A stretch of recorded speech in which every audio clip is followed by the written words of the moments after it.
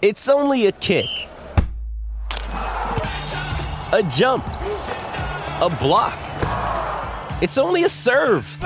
It's only a tackle. A run. It's only for the fans. After all, it's only pressure. You got this. Adidas.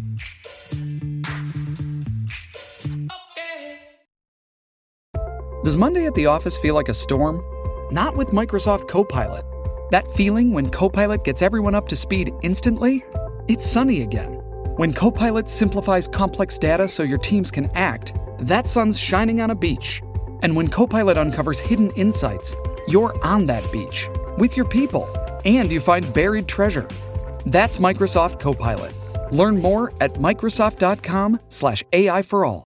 With threats to our nation waiting around every corner, adaptability is more important than ever. When conditions change without notice, quick strategic thinking is crucial. And with obstacles consistently impending, determination is essential in overcoming them. It's this willingness, decisiveness, and resilience that sets Marines apart. With our fighting spirit, we don't just fight battles, we win them. Marines are the constant our nation counts on to fight the unknown. And through adaptable problem solving, we do just that.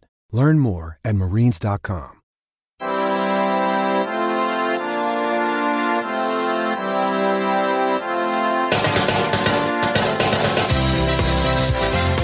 On today's show, we compare Leicester City's squad to their title-winning team. We look at the best transfers in Premier League history, and Liverpool.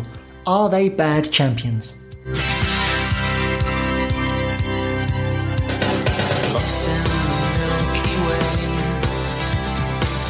Hello everyone and welcome back to another episode of A Pod of Two Halves. It is episode 106 and you may be thinking, where are those dulcet tones of Lee Collard gone? Where is he? What's he doing? Well, today he's not here. Let's get it out of the way. Straight up, front and centre, he ain't here. Now, Woods has a theory that Everton lose to Fulham and we lose Lee, right? Is that... That's what my working theory is.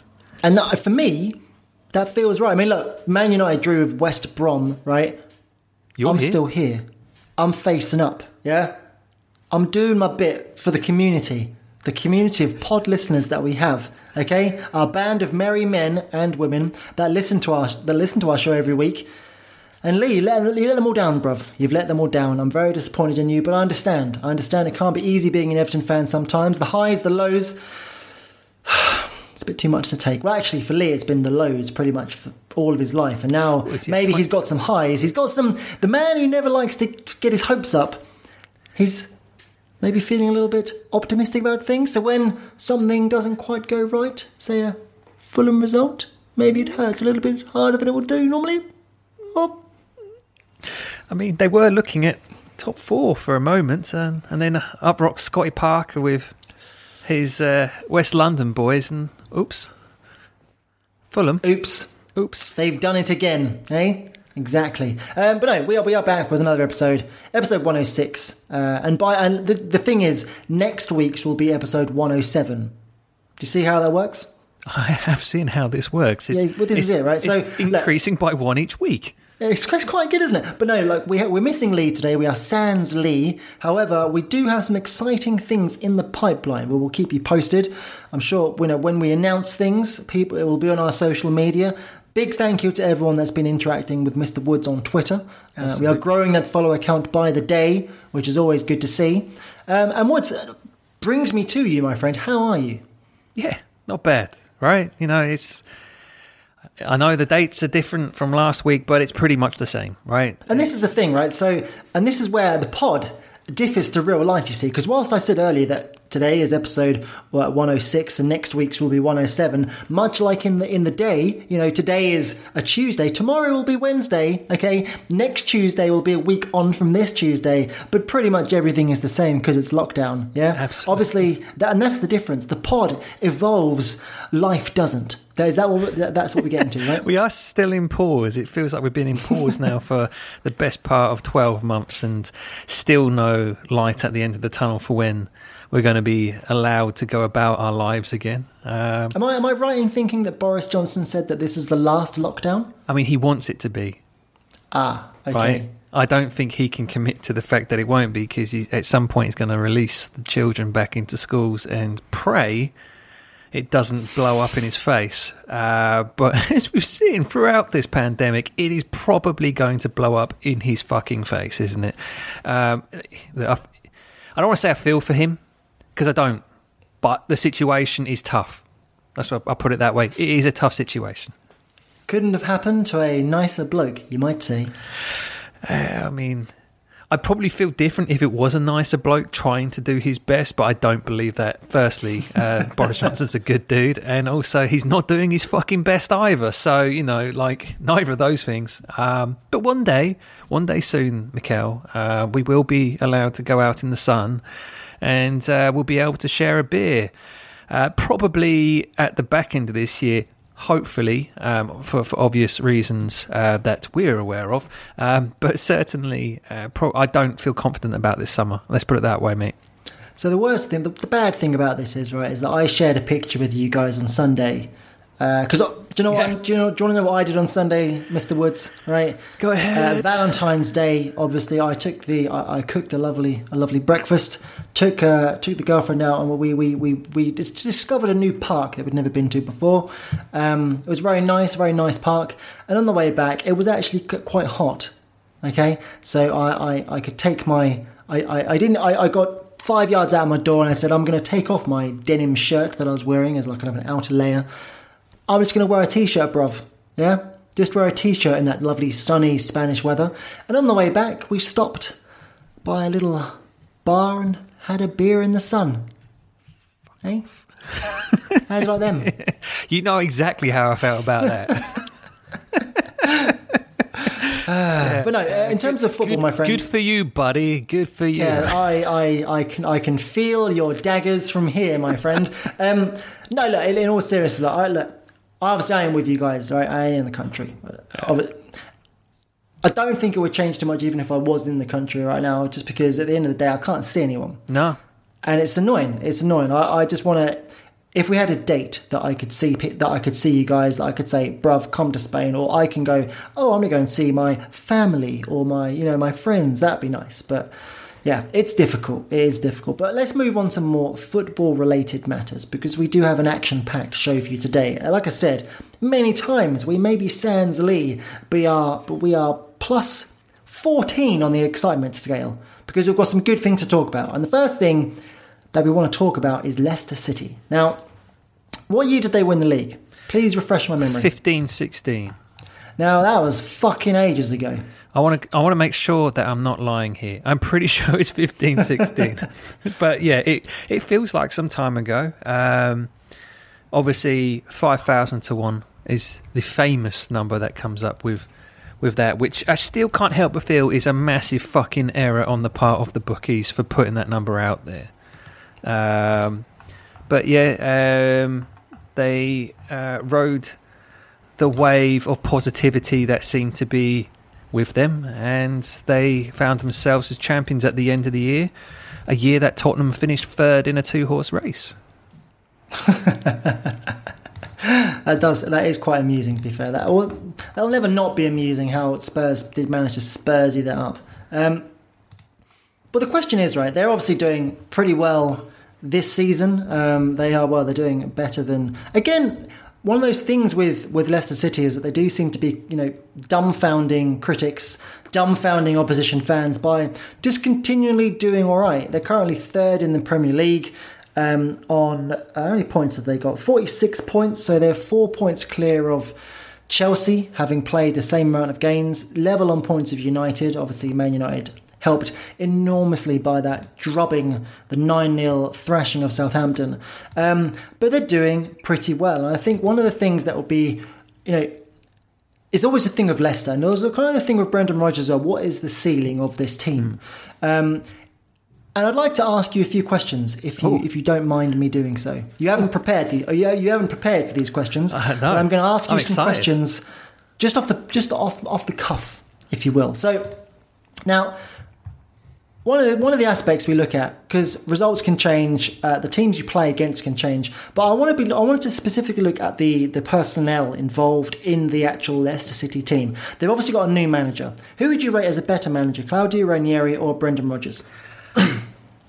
I have a special place for Claudio because he was obviously a Chelsea manager, although he didn't deliver anything and ultimately had an opportunity to be the first manager of the Abramovich era, for which he spent an absolute boatload of cash and then found himself crashing out of the Champions League in the semi-final versus Monaco for a final which we would have played Porto.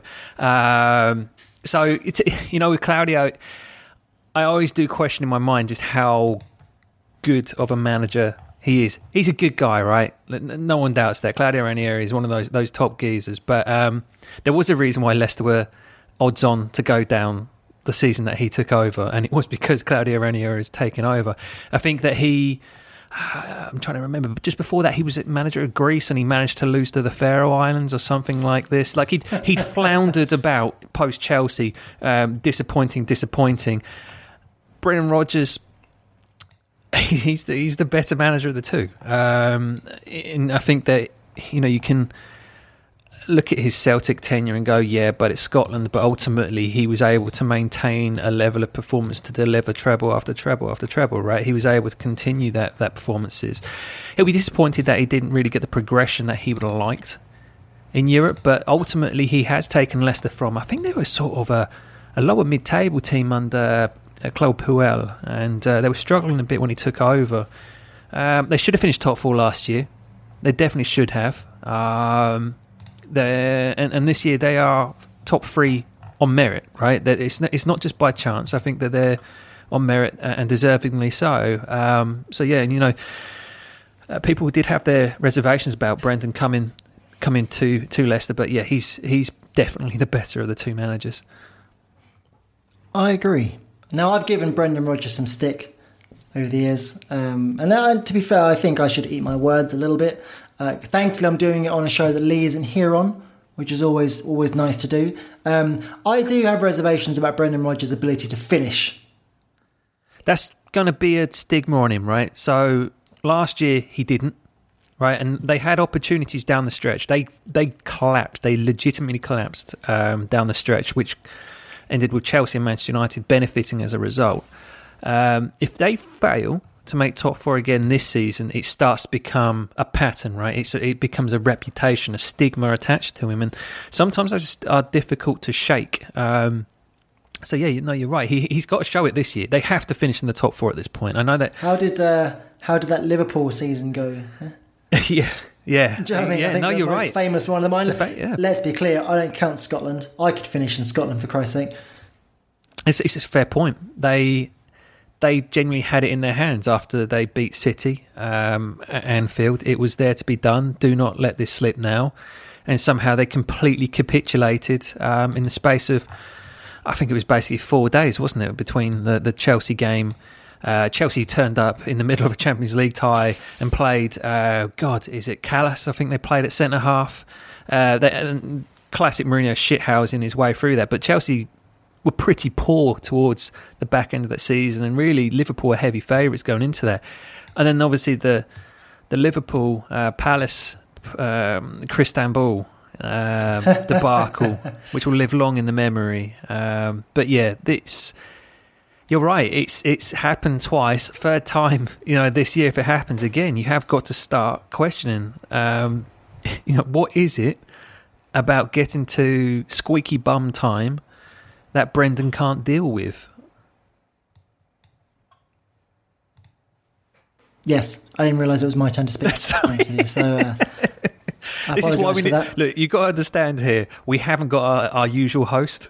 So we're waiting. I was also I should stress, I wasn't looking at the webcam thing. I was looking at something else entirely. So I didn't know to look for your eyes to see if you would give me a signal. So I apologise for that. Well, look, we started with the managers. Yes. So let's go to the rest of the team. I'd like to do basically a comparison of units, as it were. Obviously, the goalkeeper is exactly the fucking same. You say that. Now the person is. Yes. Is the keeper better? I think the keeper's better. I think I agree. I think Kasper Schmeichel is a better goalkeeper now than he was then. And funny enough, the thing with Kasper, I feel that because his father was Peter Schmeichel, an all-time football great, it actually detracts from his ability as a goalkeeper, that people sort of downplay how good he is because he's not Peter, right? He's one of the best goalkeepers in the league, and he has been really for the last three years at least, right? And I don't ever feel he really gets his dues as a result. It's kind of always, well, he's Peter's son, isn't he, a little bit? Yeah. So, but he's excellent, and I do think he's better now than he was back in 2015-16. Yeah, and I mean, there's no point looking at sub goalkeepers, so I'm literally not going to bother. I couldn't tell you who they were. It was Mark Schwarzer back in 15-16. Now it's Danny Ward, Yapkovic, and some guy that I can't pronounce, and I'm not going to try. I'll say Mark Schwarzer was better because he actually won back-to-back championships with two different teams. Yeah, and don't forget Ben Hamer, back in the day. That's a name. Exactly. Right, now looking at the defensive units, nowadays, obviously, Justin...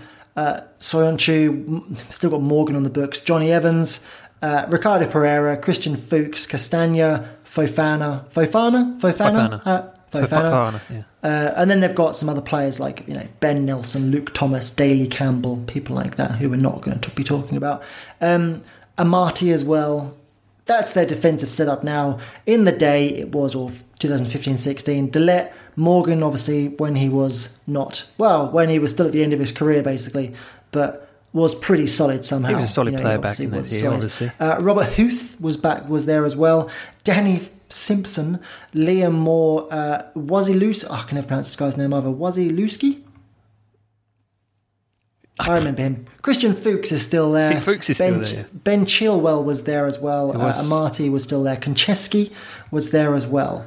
I would suggest their current defensive crop are much better. Absolutely. Like their back four for the majority of that championship season was Simpson, Morgan, Fuchs.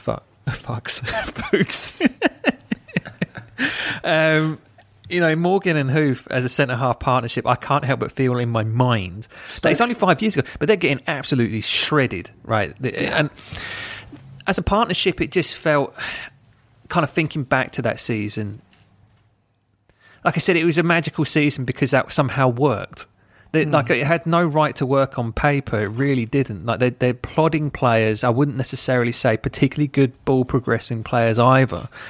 But they were very good at what they did, and it just happened to be that teams must have just been playing straight into their hands. At fullback, Simpson and Fuchs aren't better than Pereira and Justin. There's just no way. The two players that they got in... Pereira has been missing for quite a while this season, but he, before his injury, was one of, if not the best performing right back in the league. And then obviously Justin, he's been a bit of a revelation there, filling in for the departed Ben Chilwell. But at the centre half, Fofana has been a bit of a revelation coming over from France. I would hope he would be for £36.5 million. Yeah, he cost a pretty penny, didn't he? But he looks a legitimate star in the making. Soyuncu, I don't think he's hit the heights that he was last year. I think he's being a bit erratic, but that's not to say that he's a complete failure there. And Johnny Evans always does a job. He's one. I mean, you know him from Manchester United. I imagine you probably are a bit of feeling that he was a good player to have at Manchester United. He's not necessarily world class, but he's a consistent performer, and I think better than people would ever give credit for. I always liked Johnny Evans, but for me, he was always a player with a mistake in him, and he was always going to be a better player the other side of his 30s than he was early 20s. Do you know what I mean? And I think you're right in saying that I don't think that he is a starting centre-half for a team with Champions League aspirations, if I'm perfectly honest with you. But he's a damn sight better to have in the squad than your Smallings, Jones and Rojos. Yeah. No question. Although we have gotten rid of two of those now. Two shitheads have gone. Okay, one's just clinging on, mate. He's just clinging on. There's only one clinging on. He's the big turd around the pan that we want to flush away. Up. He is stinking the place up. He will be going at some point, I'm sure. Look, I would say their current crop is far better than what they had back then. Completely. Going into midfield, obviously these days, Yuri Tielemans, James Maddison, Albrighton, Harvey Barnes, Chowdhury, Ndidi, Dennis Pratt. It's Pratt, yeah. There we go. And then some other players that I'm not going to talk about because there's no point. And then that was versus the likes of Danny Drinkwater, Dean Hammond, Matty James, Andy King, Mark Albrighton, N'Golo Kante, who is essentially everything. Yes. Jeffrey Schlupp, Nathan Dyer, Riyad Mahrez, Gökhan Inler, who I'm not sure played too much, Damari Gray, Ryan Watson, and others et al. So obviously there's two standouts in that 15-16 team. That is Riyad Mahrez, who was obviously a key integral piece. I think he won Footballer of the Year that year. I think he did. He was magical, and he sort of seemingly came from nowhere to do that. And obviously, eventually got his big move to City. And I still think that on his day, he is magical. He's one of those players that just can pull something out of nothing. But N'Golo Kante obviously comes in, and in his season at Leicester, manages to make a partnership with Drinkwater champions. Like, that's ridiculous, really, isn't it? He was the heart and soul and everything. That's when the X amount, was it the 20% of the world is covered by landmass, the rest is covered by N'Golo Kante, and all of these sort of things kind of were coming out. That he was just a complete revelation. The pair of them together, though, obviously very important to what they were doing. However, right, those players that you've listed off in their current crop, Harvey Barnes is a legitimate superstar. He is excellent. He's going to be the one that they're going to really have to fight to hold on to, I think, long term, because I think he's got a lot special about him. Ndidi, if he'd walk into United's team, he'd walk into Chelsea's team, he'd walk into Liverpool's team. You know, he's probably the best pure defensive midfield player in the Premier League. Yuri Tielemans, we spoke before he went to Leicester, and when he was on loan at Leicester, that he'd be a good fit for Manchester United. Again, he'd be a good fit really for any of the top Premier League teams. And you could get into some of the other players like Iosi. He's fine. James Maddison's an interesting one. Sorry, I've got. You know what? It's because on my list I've got James Maddison standing next to Jamie Vardy up top, which is why I've missed it. James Maddison's a really interesting player right now because I feel for him, because I think he's always going to be the odd one out when it comes to England. I just can't see him breaking in when the players in front of him are Foden, Grealish, and Mason Mount. I think all of them probably have the edge over him, rightly or wrongly. I know there's probably a lot of personal opinion about those four players, but he's a magic maker in that team, right? He tends to be the one that can unlock a door, create a moment of magic. Whether he meant it or not on the weekend against Liverpool is irrelevant. He still sort of kick-started that. And he's a key piece for Brendan, and I think as well he's clearly completely bought into Brendan Rodgers as well. You see that a lot in his post game, right? His post game press conference, he always talks very highly about the adaptation that Brendan's made, and that's a good sign of a good player manager relationship.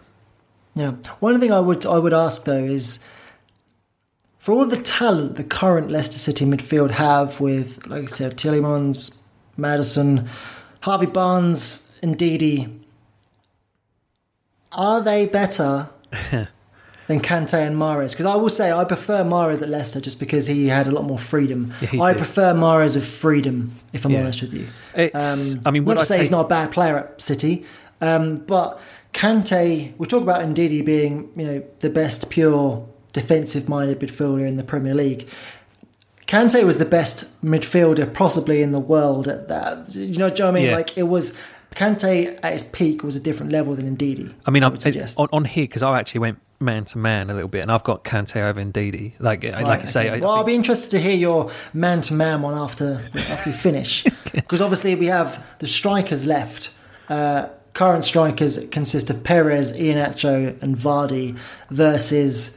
Fuck me, they had loads back then. Kramaric, Nugent, Ajoa, Okazaki. Okazaki. And Vardy. Yeah. Okazaki, basically, which version of Jamie Vardy do you want? Jamie Vardy's better now than he was then as well. I think he's smarter. I think he's wiser. I think his movement's better. I think he's now completely automatic in front of goal. He's matured a lot to being a much more rounded striker, I think. Okazaki did a job for them. He worked hard. He'd do the dog's work, and that Leicester team had a lot of those players that would put in the hard yards to make it work for the Mahrezes and Vardys to be able to benefit from. This is the thing we shouldn't forget. In terms of the style of play, it's a 180 because this Leicester City team that won the league. The reason why Huth and Morgan were able to defend like lions is because they had to, because they literally set up to defend like lions and then give the ball to Mahrez when they get it back and he will find Vardy on the breakaway. That was basically the tactic. These days, Leicester actually play football and they need a multitude of weapons in order to score goals. Yeah, exactly. They are sort of chalk and cheese in their approach, aren't they? And there's no shame in that. Like this, you shouldn't. I don't want to detract too much from a team that won the Premier League, right? In Leicester, they won the Premier League and they won that legitimately. You can look at that whatever way you want. I do look at it a little bit that at the time it felt like a lot of opposition turned up and they were more than happy to clap Leicester off the pitch at full time. That's how it felt to me a little bit. That teams were trying a lot harder against Tottenham than they were against Leicester. Whether that's true or not, that's for the players and etc. to tell you. But I remember watching games where opposition fans were applauding Leicester off the pitch. There's no way if Tottenham turn up and win a football match that they were getting applauded off the pitch by opposition fans. It's a feel-good story. It was. Feel-good story. And we all rode it. We all bought into it. We all loved it. We all wanted to see Gary Lineker in his underwear. And I kind of feel that that played a really important part in how that went. This Leicester team certainly, I think people do like them, but I think people also see them as a legitimate threat. It wouldn't necessarily be a fairy tale quite like it was 5 years ago, and I don't think they necessarily get the rub. But man to man, I think just on that point, I don't like this Leicester team at all. I have no time for them whatsoever. They're not. They're a nice team to watch. They're aesthetically pleasing. Like I don't mind them, but I wouldn't say that I like them. No. And there's one simple reason for that. Like I like Jamie Vardy these days. I used to hate the guy. I cannot stand Brendan Rodgers. And when you compare him to Ranieri, who was old with his twinkle in his eye, diddly dong, yeah.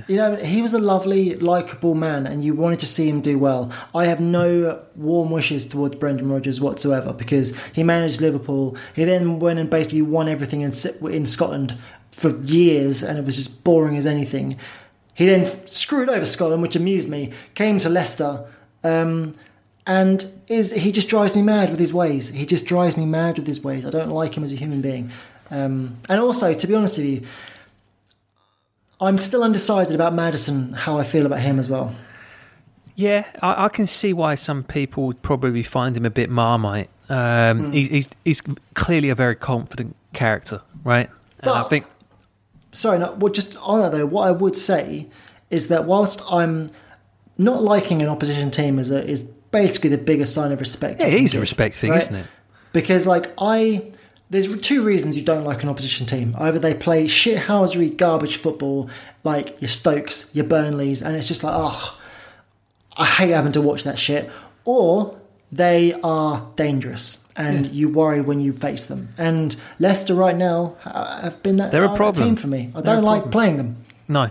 I mean, this is it. Like, you kind of think about it. Chelsea's local rivals are Fulham. And I'm sitting here on a podcast loving the fact that Fulham are going to stay in the Premier League. But they're still Fulham. But if Fulham started to become closer to the level of Leicester, I sure as shit start seeing them as a rival and wouldn't necessarily be feeling so good about them. Leeds, Bielsa come to mind for me. Yeah. It's kind of like, it's fun now, but if they do start to get really good, then I'm not going to be so on board with this. I completely know what you mean about it, and it is fair to say that about Leicester. But just to kind of quickly go through man to man, I've kind of said who is better, basically, in my personal opinion. I've split into 4-4-2. As I said, I shoved Maddison next to Vardy just for the purposes of being able to compare. But I've got Schmeichel now, Pereira now. You can have Sancho and Evans or Fofana. I'm having both of those over the centre halves. Yeah. Justin now, Barnes now, Tielemans over Drinkwater, obviously, but I'm having N'Golo Kante over Ndidi, and I'm having Mahrez over whoever the other midfield player is. That's not James Maddison, because I've got Maddison and Vardy up top, and I'm having both of them over Okazaki and Vardy from previously. So you've got Kante and Mahrez from the championship winning team, and I'm taking the rest from this current crop, which says a lot. Excellent. Can't argue. Leicester have gone about their business and taken the opportunity to improve their stock from being a relegation threatened team every year to being a legitimate football club through being champions, but investing that money that comes with that and the prestige that comes with that to now be a top tier team. They are a top, they're obviously third now, but they're a legitimate top tier team in the Premier League, and I don't see them going away anytime soon as well. So a credit to them for taking maybe, I don't want to call it fortunate, but this romance, magical moment, but not just resting on their laurels and going, oh, that's fine, and then just dropping away into nothingness. They haven't blackburned it. Exactly. It could have quite easily blackburned it, right? It could quite easily have gone, this is wonderful, we're not going to invest anything, and they just plummet. Now, they did a little bit the following season under Ranieri. It needed some manager to kind of come in and arrest that slide a bit. But certainly, their investment in playing staff has been really strong, and that's what's seeing them to be in a top 4 team this year, and they should have been a top 4 team last year. And what was it? And this is the thing, right? So Jamie Carragher come off and said that Jamie Vardy is the best transfer in Premier League history. Now, I know that you took umbrage with this. Yeah, I mean, people who have listened to this podcast long enough know probably where we are, and we will get to where my thoughts are on that. So what have we done, Mr. Woods? Explain what we have done. Well, because we'd like to see what's been spoken about and what's a hot topic. It was a hot topic. It was trending around a little bit. So what we've done is we've gone to look at the top 8 teams in the Premier League, to look at their best transfers during the Premier League era. So we're not looking at free transfers, because that's bullshit, obviously, because you're talking about value for money. You can't get much better than a good player coming on a free transfer. But taking into account multiple things, really, like obviously value is a key one. So you're not necessarily just going to go Liverpool Van Dijk just because he's their best signing. He was a very expensive signing. But equally, kind of the impact on the team and where that signing got them to, and where they've gone subsequently should that player no longer be there as well. So it's a fun little thing, right? Probably no. best. Well, we don't have an independent adjudicator judge, right? This is the issue. We needed Lee ideally. We did need Lee. I mean, we could ring him up and read him. Probably not the best thing to do. So I suppose what we do is we'll just decide amongst ourselves. I have my picks for each. Yeah. You have yours. We're probably going to overlap on several. I think there's a good chance on some of these we're definitely going to agree on. Now, so, do you want to start with Leicester? I mean, I want to start with Leicester because I get where Jamie Carragher's coming from. I do, because it is a fantastic signing from Fleetwood Town, right? Non-league at the time, for £1 million for Jamie Vardy to come in. However, Leicester City have won one Premier League title, and the season they did it is the one season that N'Golo Kante fielded for that team. 5.6 million, he came in, and I believe if you take Kante out of that team, they just simply don't win the league. It's just as simple as that. And that's why I basically argue that Vardy can't be their best signing. I know that he'll go down as a Premier League legend, rightly so, and everything that's done with it, and he's a Leicester legend, but N'Golo Kante came in, won the league, made them £30 million, went and won another league with Chelsea. It's Kante to me. It is just Kante. Their midfield consisted of Danny Drinkwater. I don't understand how they would have won the ball back to give to Morris, to give to Vardy, to win the league.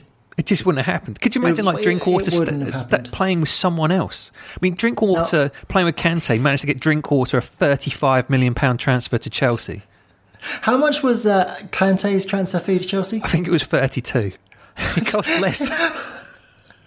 Mate, it was a weird summer, that one. I remember when that rumour started, I'm pretty sure we were probably talking about it, and I was like, there's no way that's happening. Chelsea aren't spending that on drink water. What the fuck? And then it happened. It's like, I still don't understand the mindset there, but yeah, this is what I mean. You take Kante out of there. If you take Vardy out of there, equally, you could probably argue the goals aren't going to be there from the other players. And that's fair, but I just think Kante's impact and influence on that team, £5.6 million, dragged from the French league out of sort of nowhere, to then be put on the world stage for all of us to see and go, holy shit, that is some footballer. And then go win a World Cup as well. Yeah. So it's in me taking a drink there. Yeah, and I pausing at the right time there. We haven't been doing this for 2.5 years, I promise. I didn't do Leicester. So, yeah, I'll go with Kante, to be honest with you, because I did the other teams. Didn't do Leicester. So, yeah, I can't really disagree when you put it like that, if I'm honest with you. And I know Lee will be sitting there now thinking, oh, fucking hell, they're always just agreeing with each other. Well, you know what, Lee? If you hear, you could disagree. So, there you go. Yeah, we don't cry off when our team loses, right? I was here when it was all going car wreck style with Frank Lampard, all right? I took the licks, all right? Mate, I've still got Ole Gunnar Solskjaer as manager and I'm still alive. He's still here. Exactly. Right, well, shall we go with... Let's just start with Man United, shall we? It's a good place to start. I've got... so Man United, I have two... I've got two for my money, okay? I'm interested to know. So, and this is the tricky thing, right? It's either, for me, Eric Cantona, signed for 1.2 million from Leeds. Oops. Which is just bizarre, isn't it? You know, the whole story about didn't they ring up to try and buy Dennis Irwin and literally... Yeah, then Fergie was like, actually, what I'd like to do... How about this? Howard Wilkinson, what the fuck are you doing? He should have just hung up the phone. The fact that literally it was a case of, hello, can we have Dennis Irwin? No. How about give us Eric Cantona? Okay. I just don't get it. It makes no sense. It makes no sense. The fact that it's United and Leeds as well, they're doing business, it's just utterly bizarre. Look, I've got Cantona and Keane. Keane was signed from Nottingham Forest for 3.75. A British transfer record at the time, I believe. Keane basically won us everything. Eric Cantona changed the club. Yeah. Eric Cantona is the catalyst to everything that we then became for the next 15 years. Eric Cantona, we're starting with basically the best transfer in Premier League history. It just simply is. Because you're right, 1.2 million. He comes in. He's the final piece of a jigsaw that launched a dynasty for 20 fucking years. Like you said, he came in. He wasn't just a player on the pitch. We know how good he is as a footballer, right? Everyone knows. It's everything that come about him, the whole aura. It just lifted Manchester United from kind of where they were pre-Premier League era. They were contenders going in. They just couldn't get over the line. He comes in. They get over the line, but not just that. The whole club lifts. They start winning doubles. And they become this massive juggernaut at the peak time to do it as well, because football, when the Premier League started, it completely revolutionised. Manchester United happened to be the biggest club at the correct moment to become the biggest club in the world, and really without Eric Cantona that just doesn't happen. What I think a lot of people don't realise is that dominance in over a single sport for a sports team for that period of time isn't common. No, it's not common, you know. And I think there's a lot of people, to be honest, myself included, growing up, who took it completely for granted. You would do, right? How could you not? Because everything you kind of know is that, we're going to be competitive. We're going to be competitive. And like you say, it's kind of a case that I'm sure that there are people 10, 15 years older than us that may well have been Liverpool fans and were like, well, it's going to keep going. And then they get to like the early 90s and Souness has come in and he's fucking wrecked everything. But yeah, when I see people go, this is the best transfer in Premier League history, and it doesn't say the words Eric Cantona, I think you don't fucking know what you're talking about. That's Eric just Cantona, I just signed him on FIFA as well, by the way. So I am riding all aboard the Eric train right now. The nostalgia. Yeah, I mean, the thing with Eric Cantona as well is post-career, he was still everywhere in Nike advertising. That's how big Eric Cantona was. It was the fact that the most genius thing that Nike ever did, was having him referee the cage matches. Oh, So good. Because it's just perfect of him on that microphone. And then even when they went onto the boat, and he's still there. Still incredible. Just like, kind of cameo roles. He's basically the talisman of Nike, because he was the one, like, was it? 66 was a great year for English football. Yes, Eric was born. That's the classic. That's the one, isn't it? You know? Yeah. He's the guy that, again, growing up, like when he did the Kung Fu kick, deservedly as well, he should have battered that guy. I always enjoy watching that. Banned for a gazillion years in the all-black kit as well. Oh, sick kit, mate. Sharp so cam. So good. Yeah, good kit. Persuaded to stay in football, comes back pretty much halfway through 95, 96, comes back on his return, scores against... it was against Liverpool, wasn't it? Yeah. With the old swing on the post behind, right? Yep. Yeah. We win the double that year. Eric Cantona scores the goal in the FA Cup final that year against Liverpool, the volley as well. Yeah, we won every single game when he came back 1-0 because he was scoring the goals. He retired at 30 as well. Let's not forget about this. Literally retired before you could argue his peak. Because there were, we talk about players. I mean, like Wayne Rooney is a perfect example. Oh, he could drop back deeper. Well, it turns out, as we discovered over the last 5 years of his career, he could not drop back deeper, okay? That was not something he could do, because he didn't have the fucking vision for it or the brain for it. Eric Cantona could have played until he was 38. If he really wanted to, he could have played a lot longer, because he wasn't an instinctive player. Early on in his career, yes, he absolutely relied on a little bit of pace, a lot of power, but it's the touch, it's the vision, it's the timing. That's the thing. Those were Eric Cantona's qualities. That final season for them, he properly ruled the roost, right? Yeah, because that was when that awful shirt. I'll never forget that shirt, right? The one where he scored the chip. Yeah. Which Brian McClare assisted, by the way. My parents asked me, "Do you want that shirt?" I was like, "No." As a kid in 1997, your parents asked me, "Do you want the latest Man United shirt?" I literally said, "No, I fucking hate you." It was a nasty kit, that one, wasn't it? But kind of like he obviously was an integral part in that group going on to become as dominant as they were afterwards, right? Because Cantona was that first great Fergie team that led into the second great Fergie team, which led into the third great Fergie team, which then led into the just piecing enough together to get over the line for that last one. But yeah, I love Eric Cantona. It may well be because we're kids of the 90s, right? So he probably means a lot more to us, but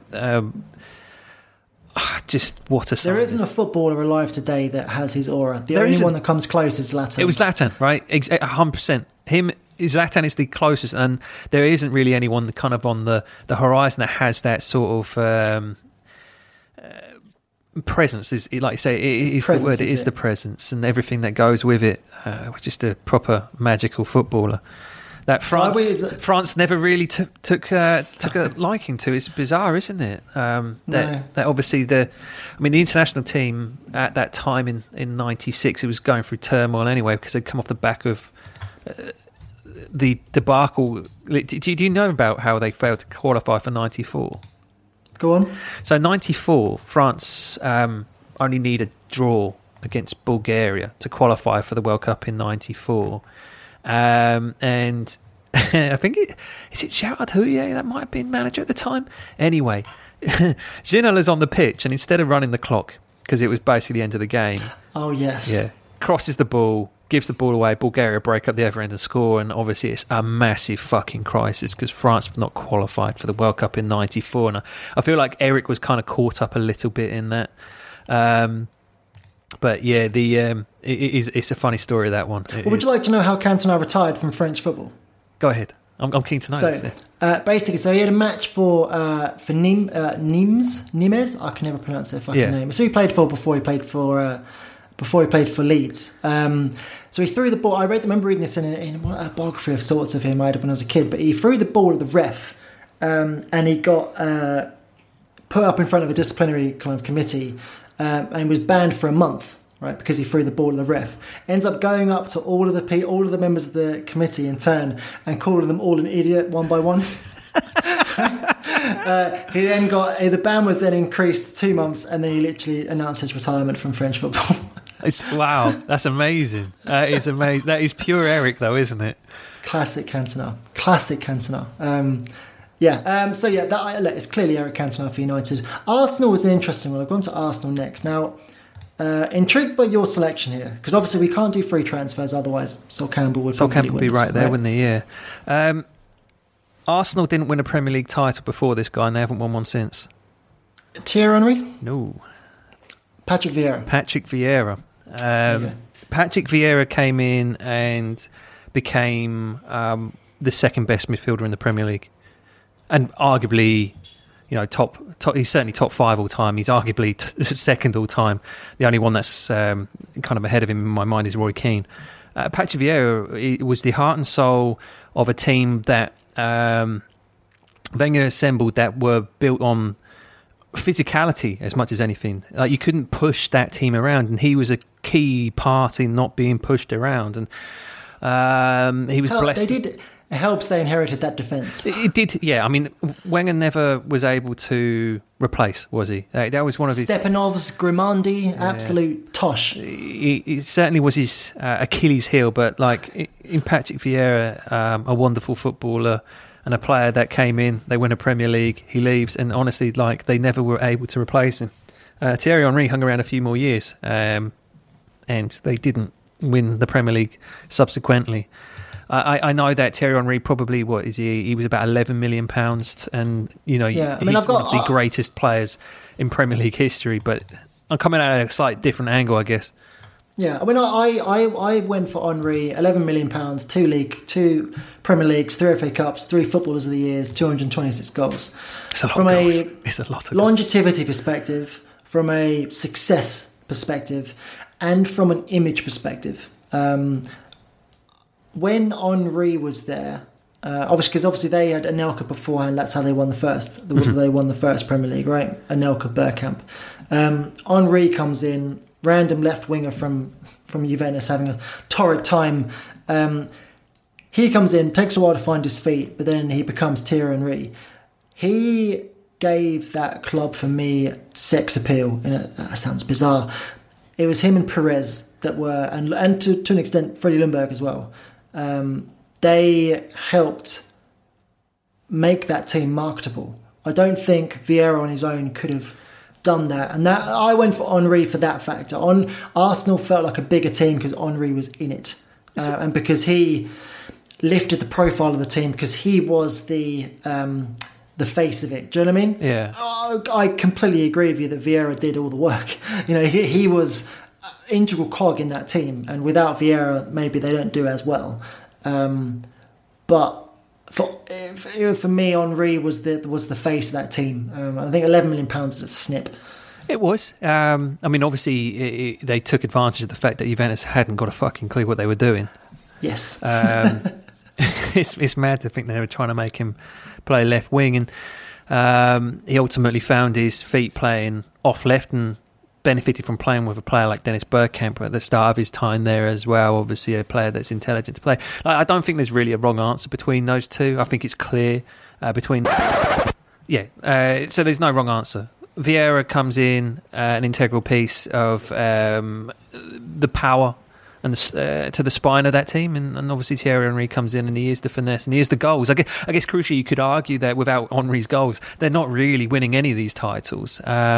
One player that you could probably also throw in there, I say it's got to be between those two, is probably Robin van Persie. I think Robin van Persie was a relatively inexpensive acquisition at the time, a young player who had terrible dress sense when he arrived. But ultimately, Robin van Persie's highlight, it was for Manchester United. So you can't really go Robin van Persie was Arsenal's best signing when his best. He's more of a Man United legend than he is Arsenal. Mate, he is, so. and I know that will upset Arsenal fans, but he legitimately is. So I fucking love that man. I genuinely, if it's Henry, fine. If it's Vieira, fine. I don't think that there's too much between the two. I think that those two epitomise how great that Arsenal group was. That invincible team, a team that is better than Liverpool. I'm happy with leaving it at that for that one. To be honest with you, Chelsea next.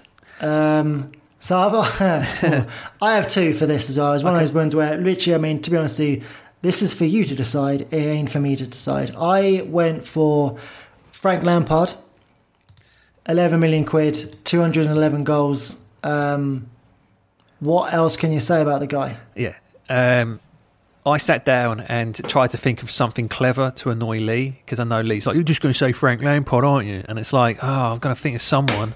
And then you sit down and go, like you say, the goals. And then also you sit down and go, in the two Jose titles, the back-to-backs, and then the Carlo Ancelotti season, he's Chelsea's best player. So how are you going to say it's anyone other than Frank Lampard? Frank Lampard. The only person you could then almost make a case for is Drogba because of the finals. Exactly. But you broke your transfer record to get him. Yeah, and that was the other thing, because it was 25 plus million pounds, I think, for Drogba. You know, Franco Zola would come into the conversation for obvious reasons, with heightening the club's reputation, I guess I would say, with Zola and those players. But Frank Lampard is Chelsea's greatest player, and at £11 million, it's not an obscene amount of money to pay for someone to come in, score 211 goals and lift all those titles, and move to Man City. So yeah, sadly he never got a proper farewell, and he didn't get one as manager either. So it's a tricky relationship. So what Lampard, the thing, well, obviously he didn't get a farewell for Chelsea as manager, as player, as you said, but what he should have done a John Terry and made himself have one as manager, right? And then randomly halfway through a game just sub himself on. I've registered myself as a player. You know, just something crazy like that, and then he'd have got it. If he had John Terry's way of thinking, mate, Lampard would have had that. I was in the stadium when John Terry did that, and I remember sitting there because I couldn't see the scoreboard, so I couldn't see how long the clock had been going. And I was talking to the people around me, I was going, what's going on? He can't be injured, like it's his last game here. Surely he's going to finish out. And then someone was like, I think I spoke to you guys at half time, actually. That's what it was, because I couldn't work out what was going on. And you go, no, he got subbed off from the 26th minute and gave himself a massive standing ovation, effectively.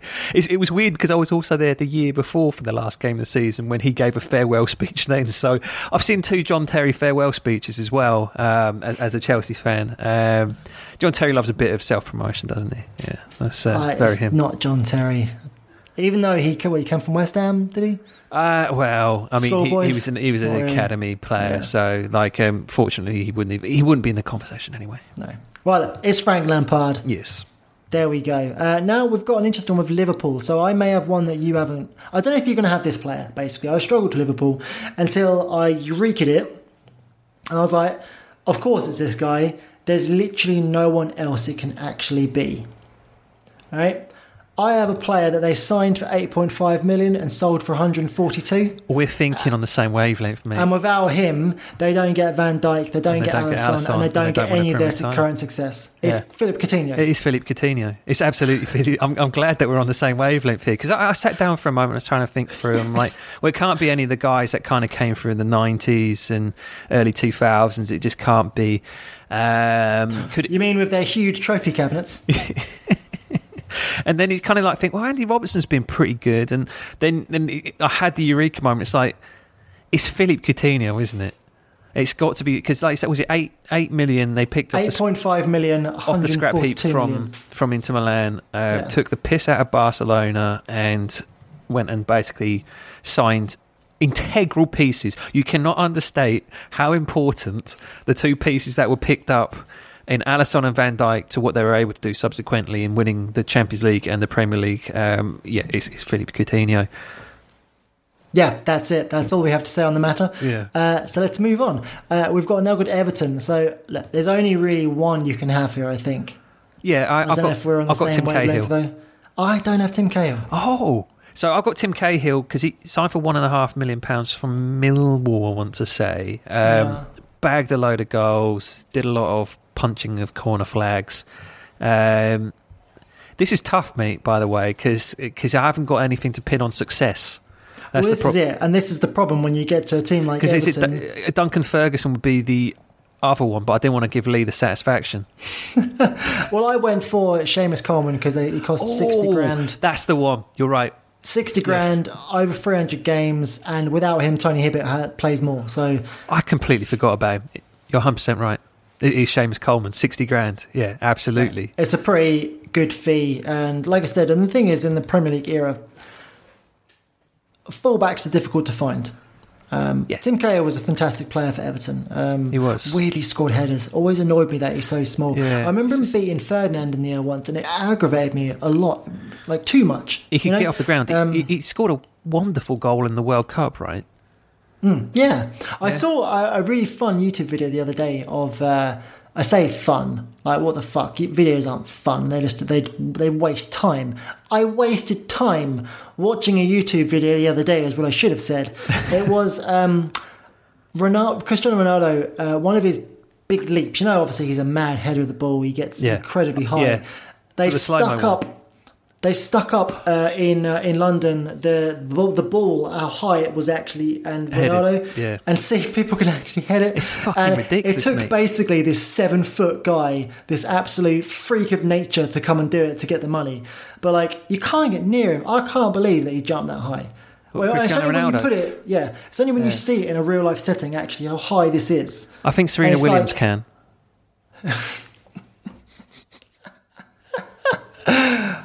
Oh. Husband was busy wearing a fucking t-shirt. I swear he must have listened to this podcast. What did the husband do? Oh, he had a t-shirt saying greatest female athlete and then had a female crossed out. And I'm like, oh, guys, I'm like... Anyway... nonsense. I wanted to, can we quickly talk about Duncan Ferguson? I feel like because Lee's not here, he can't like duck in and try and defend this, but I went on Duncan Ferguson's Wikipedia profile. I found a photo of him talking to Hammers and pondered what he could be talking to him about, and then I was like, you know what, he's probably talking to him about his hijinks as a young man in Glasgow, such as how he got himself in trouble.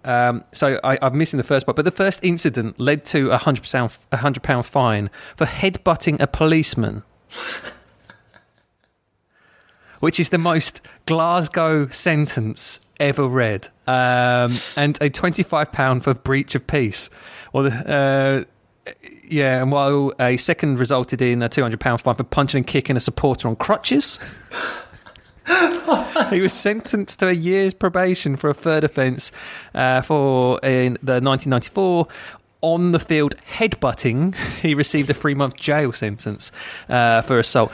Duncan Ferguson is a very rare breed, right? Proper rare breed, like a genuine terrifying human being as well.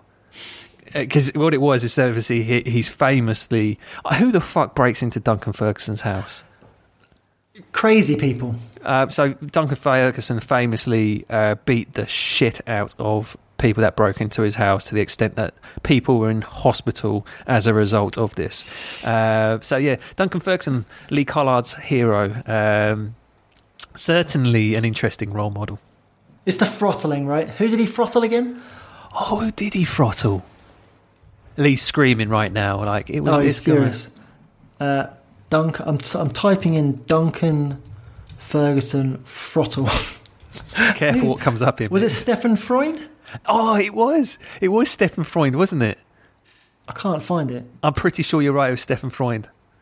Oh, it was Stefan Freund, yeah. Yeah. Roy Keane said, I just got a quote from Roy Keane from 2014 about Duncan Ferguson. I used to stay away from him. That's perfectly summation, right? It is a perfect... Like, have you seen also the video of Jimmy Bullard, like, looking at him? He's like, oh, no. Duncan Ferguson's a terrifying man. Like, proper terrifying. Jesus. But side note, Roy Keane on Instagram buys. Yeah, all of the buys. The most unlikely thing that's happened this year. Like, everyone's like, oh, 2020 was such a mad year. It's so unpredictable. Boff. Roy Keane's on Instagram is like, what the fuck? My favourite thing is Man United desperately trying to cozy up to him in the comments.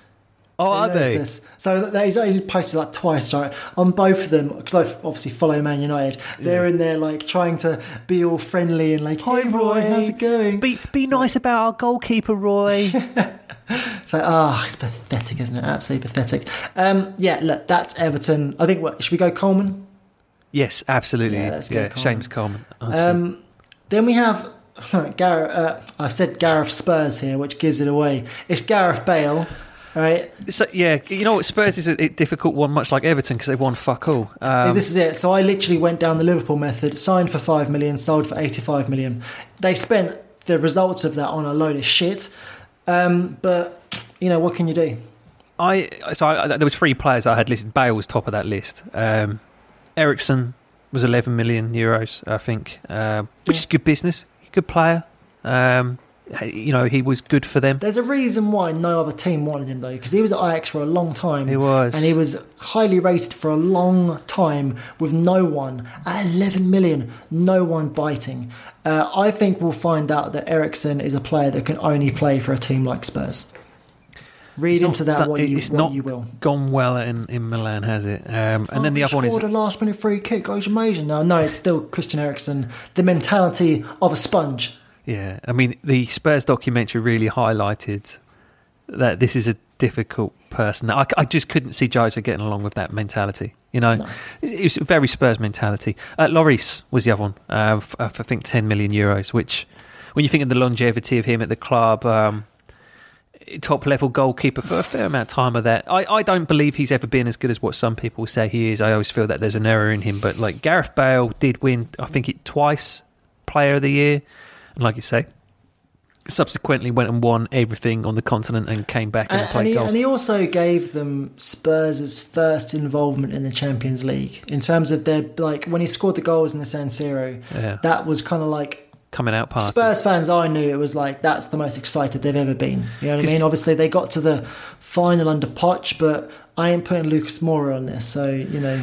The other one that I wanted to put in, but I couldn't because it wasn't a transfer, is Klinsmann. Now, not the first time, but when he came back on loan to save them from getting relegated. Yeah. But it was a loan, so I couldn't put it on. But yeah, he obviously was. Jurgen Klinsmann was a key player in keeping them in the Premier League that season. Yeah, I mean, this is the thing, the issue is that it's very telling that Man United's best piece of business was in the 90s. Yes. And basically everyone else, Chelsea's and Arsenal's are in that early kind of period. Early 2000s, yeah. Everyone else is just like scraping the barrel here, chaps. A little bit. Well, there we go. I mean, like, there's... Do you have any other teams? City. Who? Are we? Oh, yeah, we are missing City. Okay, yeah, so let's go. All right, there's only one for this as well. It's Vincent Kompany. It is Vincent Kompany. Signed for 6 million. 6 million. 360 games, 4 league titles, 2 FA Cups, 4 League Cups. It's Vincent Kompany. It is Vincent Kompany, who had a very good send-off with that goal against Leicester, I want to say, which ultimately cemented the title going back to the empty hat. The empty hat. Why have I never heard that before? It's required, the best part of 200 million to replace him? Yeah, it has. So that probably is probably a fair statement to show like how his quality was. I think for a time he was the premier centre-half in the league. He'll be one that probably, much like Yaya Toure, won't ever get the due respect that he's probably earned. City players, I do feel, are going to be those players that maybe don't get recognised as much as they should, because he is top tier, right? He's in the top 5 centre-halves easily in the league, and you could certainly make an argument for him being number 1 even. You know, that's how good he was. Yeah, Vincent Kompany, Rolls Royce of a defender. Top geezer as well, by all accounts. Yeah, that's the key. Like his personality, dressing room leadership. And the thing is, well, with Vincent Kompany, he gets the. It sounds fucking pathetic to say he gets the club. Yeah, you know what I mean, he gets the club, which is really important, and fans gravitate towards that. He's the captain. He was a bug, and he was world fucking class. Won a lot of trophies. Can't argue with it. Yeah, no, it's definitely him. I know that you could probably throw Aguero in, but he was £40 million. You say the other players, and Yaya as well could be in the conversation. I can't think off the top of my head how much they pay for Yaya, but like it's Vincent Kompany, and I don't really think there's much. Like he scored.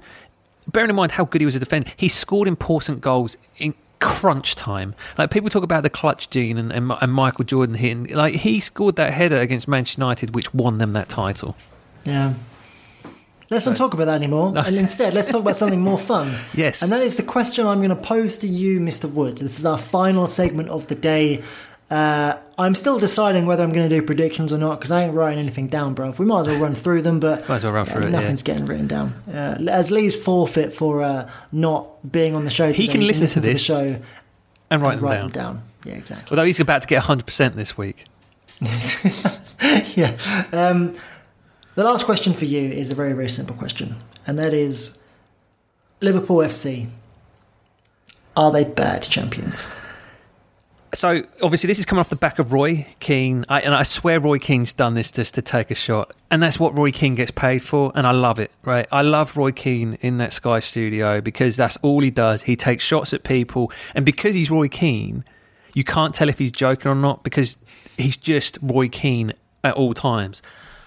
I feel at this moment it's probably a little harsh to kind of say they're bad champions, mainly because I've seen bad champions. As a Chelsea fan, my one season where I had the opportunity when I was living in London to go to all the home games was the year where we finished 10th and Mourinho was sacked when we were 16th.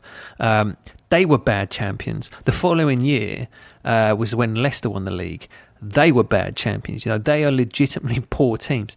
In terms of defending their league, there's no doubt about it. Disappointing, right? And I see a lot of similarities between this Liverpool capitulation, we'll say, and the Conte second season, right? There's a lot of similarities that they were contenders early. They were there, and then the new year came, and it has sort of completely dropped off. Now, there was different reasons at play here. I'm not fully sure what's happened with Liverpool because it's not just the results. Their form is bad. They're not playing well. That's a key thing. They're not getting the points because they don't deserve to get points. With Chelsea, it's because Conte was basically setting fire to everything, including, and obviously with the Diego Costa situation was blowing up. No, that's wrong. That had already been sorted. That was the year before. But Conte is basically setting fire to everything at this point, and that's why it was going horribly wrong. Liverpool have, we've got 14 games left this season to salvage themselves from them being bad champions, right? If they finish outside the top four, 100% they're bad champions, right? There's no excuse for a team that were heralded as the best Premier League team in history to go from winning the league to falling outside of the top four because they've lost a centre-half. Now, I know it's a big blow. You as a Manchester United fan know this, right? This is what came out subsequently because obviously Roy Keane took his shots and then everyone got out the Roy Keane book and he was like, it was a big blow losing Rio Ferdinand for the run-in. Now, I believe that was Arsenal's invincible year. And I believe that was also the first year that Chelsea spent 200 million. There are other reasons why Manchester United fell back. They were falling back naturally anyway because that team was starting to go through a cycle at that point, I believe. So you can't kind of fully look at it in all fairness. But I get what they're saying. But Manchester United, I think, finished third that season. So, and that's as low as they finished in any sort of time, I think, during that Roy Keane era, I believe. So they finished top four, crucially. If Liverpool don't finish top four, I do believe they're being poor champions. I think that it's disappointing. I think they're disappointing champions. I would certainly say that because there came a moment which I bought fully into was when I thought they got back into it when City were miles off. I think City they put something up when Spurs beat City in November. They were 10th or something, City. So they had a head start on this group and they beat the brakes off Palace, and since then, nothing. It's a disappointing result that we drew them. That's how I feel about it in hindsight. Yeah. And in many ways, I think you kind of look at the response from Carragher. He'd also say that is a poor result, which says a lot about them being poor champions, doesn't it? When you're like, well, Manchester United, who everyone's saying are not capable of winning the league, should be going to Anfield and winning. So how are you going to tell us that they're anything but poor champions? The number of excuses that I'm hearing for Liverpool not performing to the heights that they were before is nauseating, quite frankly. And I've never heard ever a laundry list of excuses this long and this just fucking obscene for anything in football in my life. And it's coming from Liverpool apologists and they're deflecting. That's how I'm reading into it. Look, there are some legitimate things. I think the personal issues going on with Klopp, which again, best wishes to him, absolutely. his family. It's not. People do forget these people are human beings. Yeah, it's very easy to forget that, isn't it? No, you're 100% right. So, that will affect. That, of course, it will. But then I'm also hearing about this. COVID. Well, everyone else is dealing with that as well. That's literally how everyone is dealing with the same thing. Okay? Absolutely right. It's not just you. It's the pressing system. They get tired. Don't employ the pressing system then. Get a plan B. That's literally your fault. This is the product of what you've been doing. You can't go and set fire to the house and then after it's everything's burned, go, I've got nowhere to sleep. Because you set fire to the house. That's literally what. And that just drives me utterly mad. For me, I take away the excuses. Take away, we've got injuries. This and that, and our new Diego Jota, he got injured as well. And our new Thiago, he's actually shit. He wins the passing every week. I've heard. I love Thiago watching. Mate, but I love watching him in Bayern. I don't know what's happened to this footballer. Fish out of water right now. Doesn't fit the system He whatsoever, does he? And he looks like he's struggling for confidence as well. Because I swear, as soon as he came on for his debut and gave away a penalty, it's like, well, this is fast. Why is this game so fast? Can people slow down a bit? I got to finesse some passes. All I'm saying is, it's that German league, bruv. It is in the back of. I mean, obviously, I'm experiencing it now with Timo Werner, aren't I? And then Kai Havertz, and I'm sitting here going, we need to get Erling Haaland, and I'm like, in the back of my mind, I'm like, yeah, but Bundesliga tax. Well, it turns out Lewandowski's shit. He wouldn't have come at Blackburn if he made the move, mate. Oh my god! But what I'm sitting there, the big thing, and I raised it on the show last week, is that take away all these excuses, take away the injuries, take away their shoddy signings, take away personal issues, take away tiredness, take away COVID, take away everything that I'm hearing as deflections. The players look like they don't have to. It feels like they don't think they have to try anymore. They bought into the hype. Yeah, I said this when the run in last year when they won it, because they actually won it with a little bit to go, right? I was seeing interviews, post-game interviews with the likes of Trent Alexander-Arnold and Andrew Robertson. There was a real air of arrogance and cockiness to how they were coming across. Yeah. And there's a difference between being confident in sport. Like, you would never hear Roy Keane come out after a game when he was a player, and you'd never accuse him of arrogance, but you would say he's confident and he expects. Yeah, he has standards. I got the feeling with that Liverpool team that there was cockiness and arrogance in there that was, how can I say this in the best way? It was kind of baseless. You know what I mean? They don't have the standards, the consistent standards to meet that level of cockiness and arrogance they're displaying. When things are going well, then everything's great, everything's good. But I said to you guys at the time, there's going to be a bump in the road at some point. And how do they respond to it? It's exactly the same what we talk about with Lampard, right? Yeah. When there is how do you deal with the adversity? And all I'm seeing now from an outsider perspective is the players look like I don't have a fucking clue what to do. For damn sure they're not running. For damn sure they're not playing well at all. They're making the wrong decisions. I'm looking at Klopp, and again, trying to separate personal issues that he's having. He's coming across like a prick. He's coming across as a man who is not in control of what's going on right now.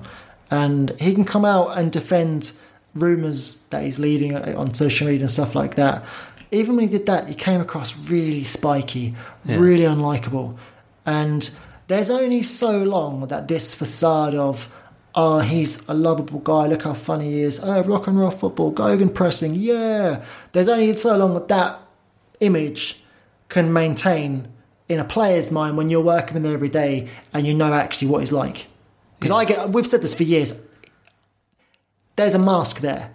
Yeah, right? He ain't this guy all the time. You know, players do not perform to those levels of running and working hard for a nice guy. No, it's not happening. No, it's interesting your point, obviously, on the big time Charlie-isms of both fullbacks. I mean, one of them literally released a biography at the age of, what is he, 26, 27? off the back of winning. And could you imagine Fergie's reaction had some of your players at that age, off the back of winning their first Premier League, been launching books? It would have been like, what the fuck are you doing? Like, we're not here. Dude, our reaction to us winning stuff was basically any sniff of anything in the dressing room, which would meant that players may not be up for it the next season. Yeah. They were getting sold, aka Dwight York, aka Andy Cole, who were both appearing for Blackburn Rovers like a year later. Yeah, and this is, you know what I mean? Like, it's key. I mean, people like Frank Lampard called him on it. You've only won one title and you've given the big one. And that was it. They had been given the big one about it. And, you know, we spoke about it last week, and it probably starts to feel a bit pile on, but there's also, we talk about trends with Rodgers, but there's a trend with Klopp, how things go. And there is an element that these players go hard, they deliver, they win it. And then it's very difficult for them to get up and go again. And that's where the fine art of what Alex Ferguson was able to do for 2 decades plus. Do you know the thing that I find, and sorry, I apologise for interrupting, my friend. Go ahead. I apologise. The thing that I find funny is that because maybe Klopp realises this, right? And he's a smart guy. I would be amazed if he didn't realise this, that you can't just grind these players down to dust season after season after season, and in seasons where they've pushed harder than probably any other team in Premier League history to get to where they need to be, right? Where they finished runners up when they still had 90 odd points, winning the league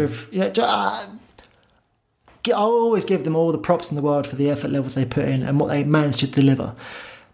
However, you can't run the players this much. It physically doesn't work, right? With the demands of the game these days, and also the amount of fixtures that people have that you have to fulfill.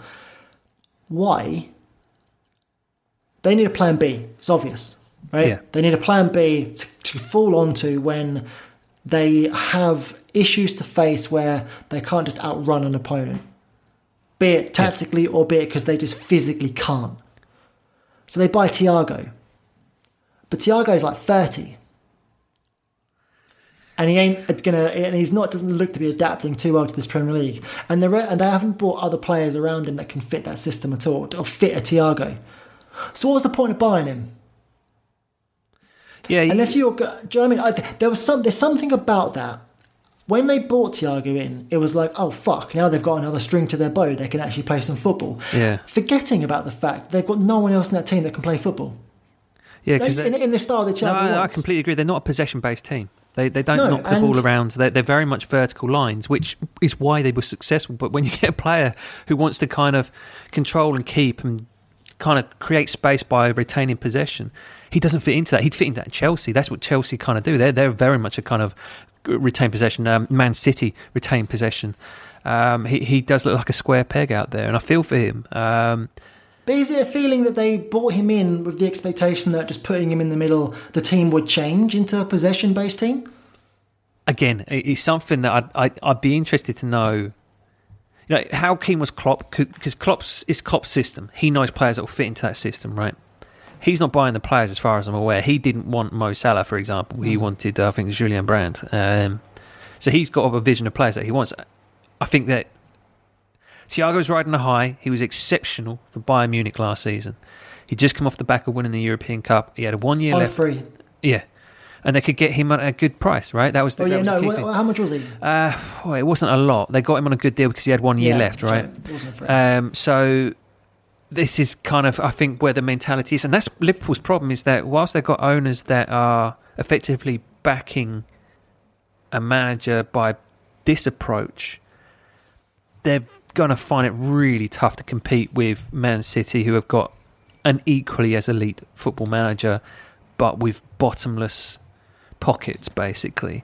It's wouldn't be a good thing because your money be falling out of the bottom of them. But you get my point.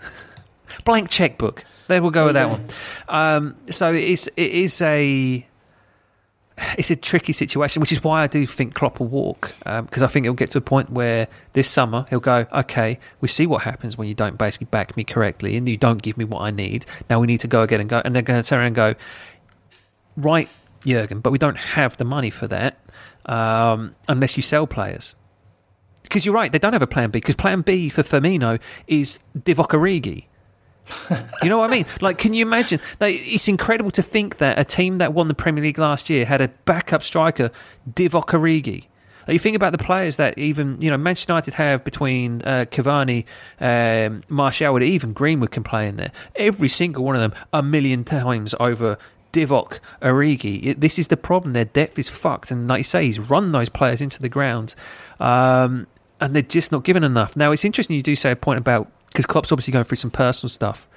And like I say, I hope the best for him, and everything that goes with it is obviously really tough. Why the fuck aren't the players going out there and basically like trying harder? You know what I mean? Like, why are they not doing more? Maybe I'm being a bit unfair, but I kind of feel that a bit, that I don't see the same energy levels. I don't see the same pressing, and I kind of find it surprising that if you, a man that you clearly have an affinity towards, a love towards, like, he's going through hell right now, and you're like not putting the effort levels in. How's my book selling? Yeah, how's those book sales? Actually, Andy, dude, no one gives a fuck about your life. Alexander-Arnold right now is playing like he does for England, which tells you everything you need to know. Because for England, they play under a manager that I don't think any of them really respect. They like Gareth Southgate, but I don't think they really respect him from a managerial perspective. That's what Alexander-Arnold plays like. That guy better not start now right he's back. playing like that under Klopp. Yeah. It's an interesting. Like, I guess to summarise where my point is, they're certainly disappointing champions. No two ways about it. Come back to me in 14 games, and I'll tell you if they're bad champions or not. It really is how they recover from here, right? I think they're bad champions regardless at the moment. But again, at the moment, right? But this is the thing.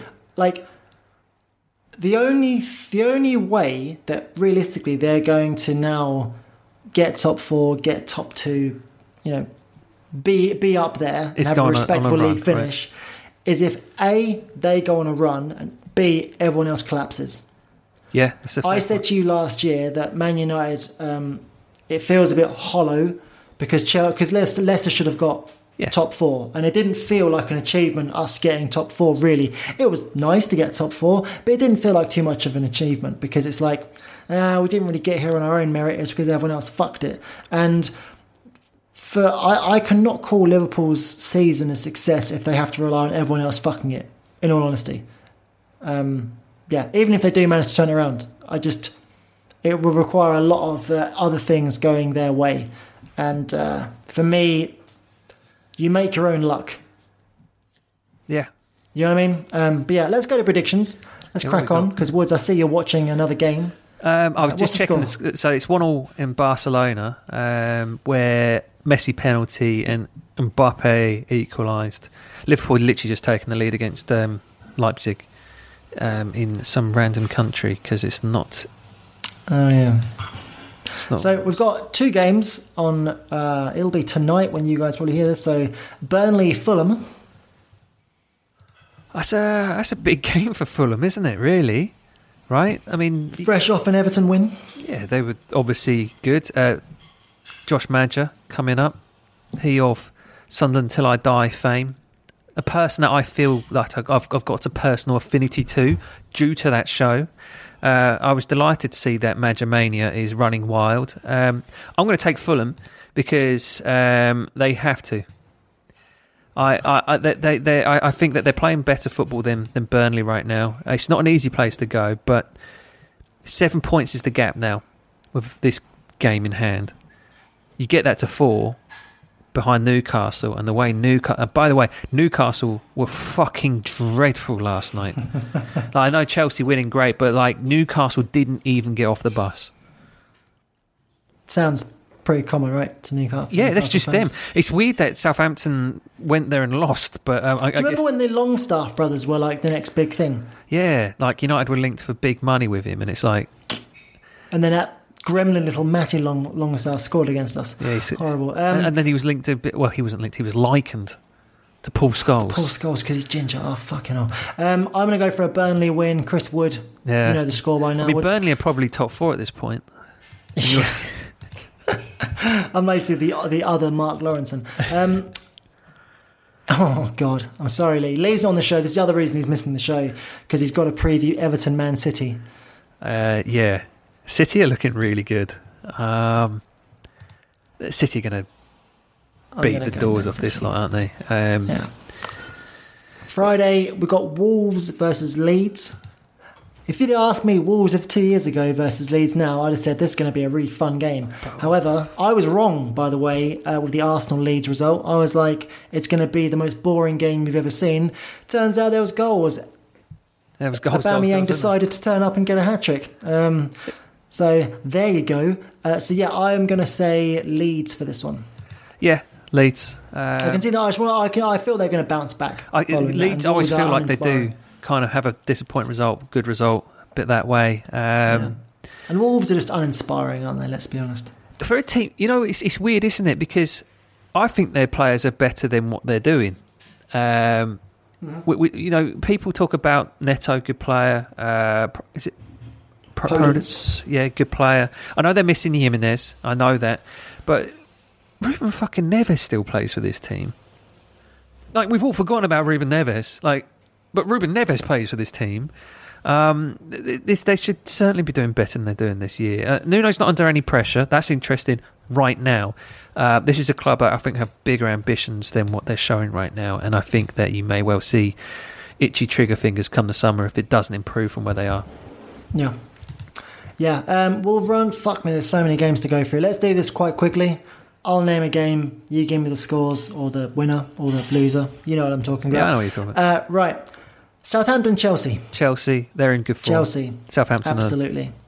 Patchy at best. I believe on next week's show, Lee's going to have a thing of you about this T-squared gimmick. We won't mention it here, but just let's note this down. Burnley, West Brom, Burnley, Wood. West Brom are poor, although they should have beaten United. Let's not talk about that. Did you see Maguire's post-game? Yeah. It was enough for him to be made prick of the week on Football 365. Like, what was he waffling on about? He's not Manchester United captain material, mate. He's just not, because it was just a ridiculously embarrassing. Saying they had enough opportunities to win the game, I didn't see it. Nor did I. I thought United were one pace, too easy to play against. Tony Martial, garbage. Like, I'm finished with him. Right? I don't know if you as a Manchester United fan, but I'm like, you know what? Sell him. Go get Sancho. Who's gonna buy him? I don't care. Someone. Mate, in Germany, he'll have a great time, because I get the feeling Germany's absolutely awful. Yeah, he'll have space to go and do. Sell him to Dortmund. He'll probably go score 50 goals over there. Everyone will go, "Oh, look, Man United let him go. They shouldn't let him go." But we'll know the truth. He'll never be good enough. He completely passengered that game. But yeah, Burnley, West Brom. West Brom are just not good enough to stay in the league. And the second reason Lee isn't on the show today is that following the Man City game, they then have the aforementioned bad champions Liverpool. At Anfield. Not that obviously there's any home fans there, but surely they can't lose 3 in a row. This is the time to do it. Yeah, it is, right? Liverpool playing, they're both playing midweek. In fact, somehow Liverpool have an extra day rest because Everton are playing City. It's going to be interesting to see what team Carlo puts out against City. He may well be like, this isn't the game to be worrying about with the Merseyside derby at the weekend. Everton should be up for this, like you say. They should fancy their opportunity, their chance to basically do one over Liverpool with how poor their form is. It's now or never, really, for them, isn't it? Mm-hmm. I'm going Everton. You're taking Everton. I'm going to say draw. I'm going to say draw. Liverpool 2-0 up, by the way. Okay. Wherever they're playing. I think it's punching themselves out. By the way, I did say Leipzig are shite up by that, so if you remember. I mean, you gave them the run around at Old Trafford, didn't you? And then went out to them. But,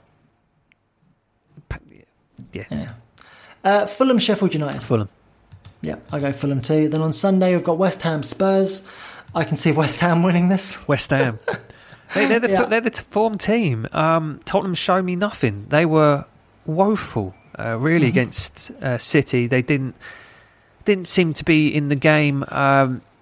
It was a harsh penalty, the Højbjerg challenge. It was really harsh. I wouldn't have liked to seen it given against my team. And we've spoken about penalties and these ticky-tacky penalties and how many they're being given, and it's ruining the game. That fell into that argument.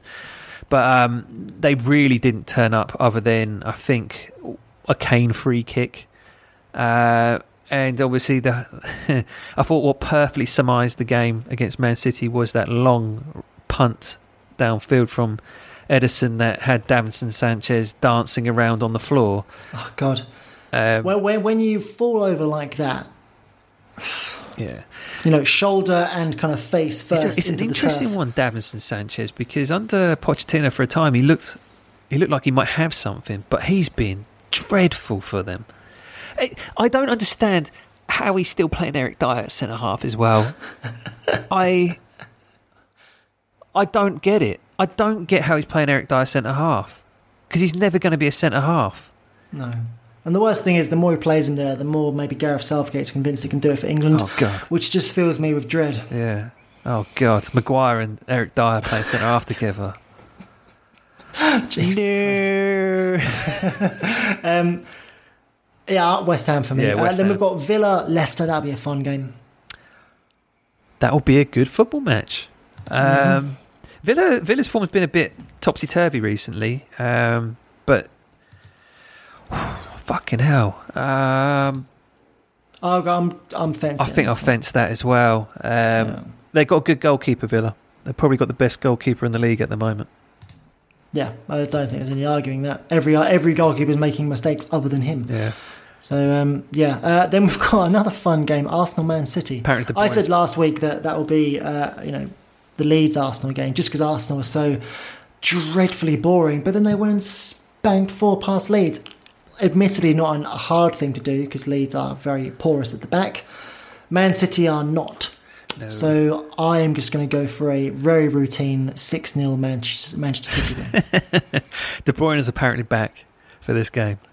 So get your Gundigans out of your team. It's going to be interesting. There's no way he's benching Gundogan after this. It'll be interesting to see what he's going to do, because how do you fit both of them in? Pep will find a way, I'm sure. Yeah, he'll find a way. The guy fit David Silva and De Bruyne into his team. Yeah. Someone's got to go, though. Don't know who. Who's he been playing in there? I can't think off the top of my head. No, you've lost me. I can't even picture the lineup that he had against Spurs. Maybe he'll shove De Bruyne in the false 9. He did that against Chelsea and it was effective, so maybe he'll do that. Yeah, that's probably likely, isn't it? But yeah, there's... I think the one thing that we've learnt this season is we've got a lot of, all the pundits told us this is an opportunity, this is a season where anything can happen because of the COVID, etc., etc.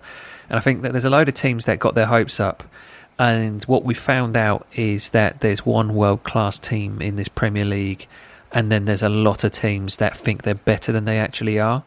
And I think that Man City are just going to keep proving every time they step onto a football pitch at the moment that they are a class apart, and I think they will dismantle Arsenal at the weekend. Yeah, I agree. Then we've got a wonderful game for a Manchester United fan, because we're playing Newcastle, who are dreadful, horrific, horrifying. It's Manchester United. Dirt. Back to winning ways. I'm not so sure. If I'm honest, I gave the intro saying a confident intro. I'm not sure, because fundamentally, my friend, I still have no idea if we're any good. I have no idea whether Ole Gunnar Solskjaer is any good. I have no idea whether Marcus Rashford is any good. The only thing that I'm sure of for Man United is that Bruno Fernandes is a good player. And Edison Cavani is a good player. That is literally it. I don't know if Luke Shaw's any good. I know Greenwood can finish, but the rest of his game, I have no idea. I have no idea whether McTominay's any good. I don't know whether Maguire is any good. I don't know whether De Gea is any good. I don't know whether Wan-Bissaka is any good. I have no idea if any of these players are any good. I don't know if the manager's any good. I have no clue. And it's getting boring now, if I'm honest with you. I'm bored of going into a game and going, who knows? Because I literally don't know every single time we play. It's fucking stupid. It's stupid. I said a while ago on the show that consistency is the thing that wins stuff, right? Consistency is a sign of a good team, and we're not consistent, and it's just driving me slowly mad. So I'm going to go for a draw. Newcastle, as I've said, were fucking abysmal against Chelsea. It doesn't matter. Have you seen us defending? Yeah, I know, but like genuinely, they were fucking abysmal. It's Manchester United. I think that Manchester United may well also put on a fucking show here, like they did against Southampton. They had a disappointing result, and then they come back and they're just going to basically bust Newcastle apart. I'll go United too. Actually, I can't go Newcastle. I can't pull for Newcastle on this one. Then we'll do Monday's game, I suppose. So we've got Brighton Palace on the Monday. Palace are in fucking free for me. I'm going to go draw because I can't pull for Brighton, I'm afraid. Palace are a mess. They are so lucky that they started the season hot.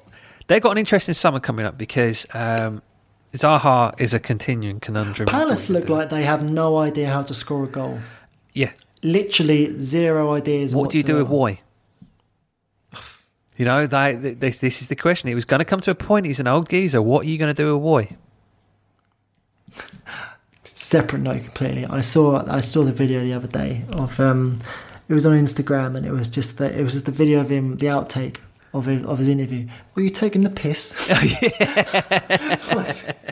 Oh man, that cracks me up. Every time I see that, it cracks me up. Yeah, it's a tricky one because, like, realistically, it's his last job. It is his last job. But at some point, Palace have got. I mean, the thing is that I get why they stay with him because there is an element of, well, he seems to be able to continue to keep us up. He's potentially a guy you go to save you from this, right? Yeah. Like, if you had another team that had, like a West Brom, for example, maybe they could have gone to a Hodgson to steady the ship. The only thing is, if they sack off Roy, who would you go to? That is the conundrum, isn't it? That's the issue, isn't it? Where'd you go? Really the Where'd issue. you go? Because the thing is that they. It was De Boer, didn't they? They were the team that brought in De Boer, and obviously it went dreadfully. And they'll be very aware that the last time we tried something interesting, it went horribly wrong, and this is why I feel for Palace. Yeah, I feel for Palace fans a little bit. I do, because they are stuck in catch-22 with this. And that's where the ownership will be. Is that sure, we'd like to be better. We'd love to be better. Everyone wants to be better, but we feel the risk of us trying to be better by getting a new manager in could see us in the Championship next season, and we just we cannot afford to do that with everything that obviously comes with being a Premier League team. It's a really sticky situation. When certain pundits say Palace fans should be happy with Premier League football, yada yada yada, they say it really it kind of a little bit. There's a little bit of sting in that, I think, to Palace fans, because I think there is, like, we're fans, we want to do better. But the truth is that the ownership will certainly be looking at it literally that way. Paris are 3-1 up. It's Moise Keane scored. What? Moise Keane has just scored.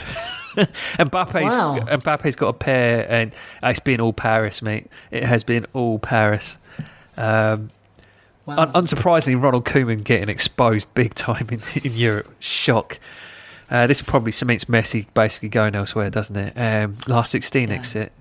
But yeah, it's a tricky one for Palace. But they're going to have to look at it in the summer, aren't they? They're going to have to. And that was a Crystal Palace roundup by our man of the moment, Mr. Tom Woods. Now what I'm going to do is, because I imagine Lee's rolling over right now going, fuck me, this is the longest show I've ever heard in my life. They needed me to be the time producer man. Well, where was he? Where indeed was he? Who's your winner of the week, my friend? Josh Madger. As mentioned, Madger Mania is running wild. Fulham have been a good team this year. They just seem to lack a cutting edge in front of goal, and I'm hopeful that Josh Madger is that cutting edge. A player, like I said, off the back of the best football documentary ever put together, Sunderland Till I Die. Josh Madger is finally in the Premier League, and scoring a brace against Everton isn't a bad way to announce yourself. So yeah, Josh Madger. Fair enough. I'm going to go for Pep. Yeah, seems fair.